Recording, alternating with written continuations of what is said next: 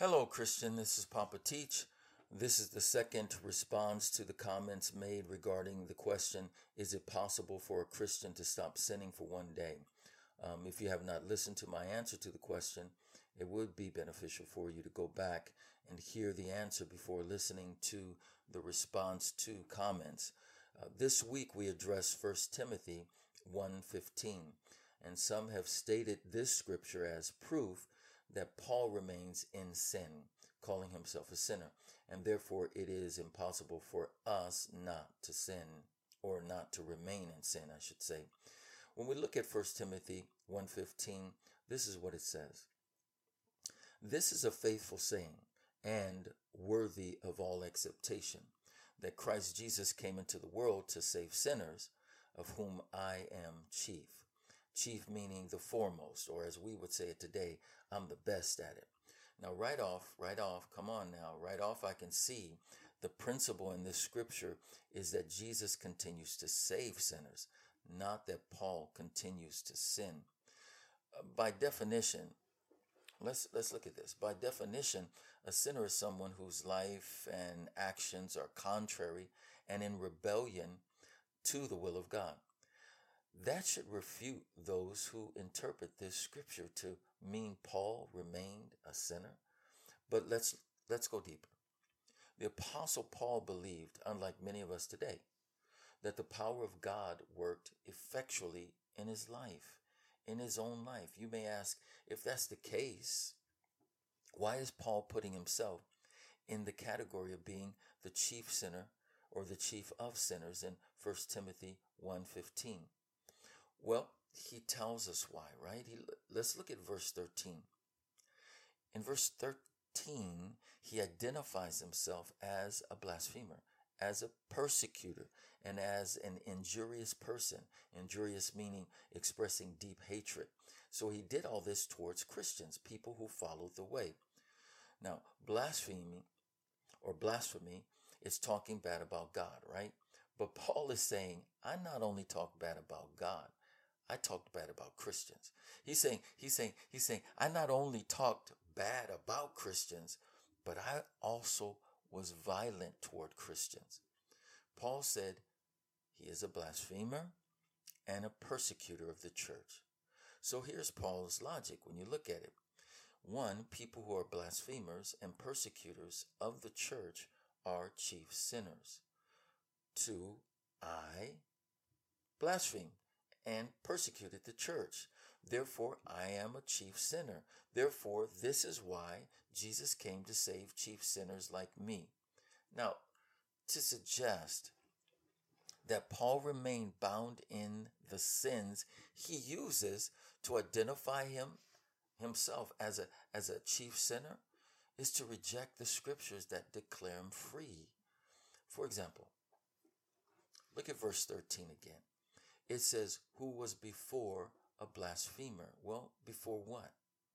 That references a certain point in time, a moment in the past. We can get more revelation if we go to Galatians chapter 1, verse 13. In Galatians chapter 1, verse 13, Paul says, for ye have heard of my conversation in times past, how before, or beyond measure, I should say, I persecuted the church of God and wasted it. Now let's look at it. Let's look at it real closely. He says again, for ye have heard of my conversation, meaning my behavior, my manner of life, in times past, before. That means formerly. How beyond measure I persecuted the church of God and wasted it. Paul is saying, this is what I used to do. This is what I used to do. I was extremely violent against the church, and I sought to destroy it until what? Until he encountered Jesus Christ. When we look at Acts chapter 9, verse 4, Jesus asked Saul, why persecutest thou me? You see, Paul encountered the grace of God, the power of God on the heart, and was transformed. Man, he was transformed and made a minister of the gospel. So how? Well, look at Ephesians chapter 3, verse 7. Yeah, we'll look at that one. In Ephesians chapter 3, verse 7, it says this, Wherefore I was made a minister according to the gift of the grace of God given unto me by the effectual working of his power. By the effectual working of his power. God's power worked effectually in Paul by the Holy Ghost. And that same power is available for us. Hallelujah. Before Paul was born again, before his regeneration, he did those things, but not now. But he is renewed now, right? He is renewed. In Titus chapter 3, verse 5, Paul says, God saved us by the washing of regeneration and by the renewing of the Holy Ghost. Glory to God. The Bible says, which effectually worketh in you that believe. 1 Timothy 2:13. This is why Paul boldly declares in 2 Corinthians chapter 5, verse 17, therefore, if any man be in Christ, he is a new creature. Old things are passed away. Behold, all things are become new.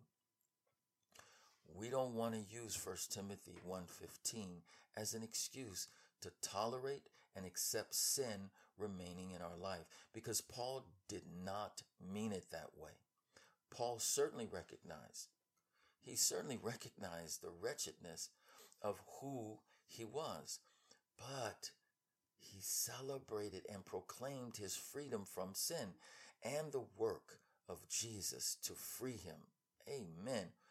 You know, the Holy Spirit can use Paul, if you think about it, to say how undeserving he was to be chosen as an apostle, and yet by the grace of God be changed and sent to labor in the Lord's vineyard.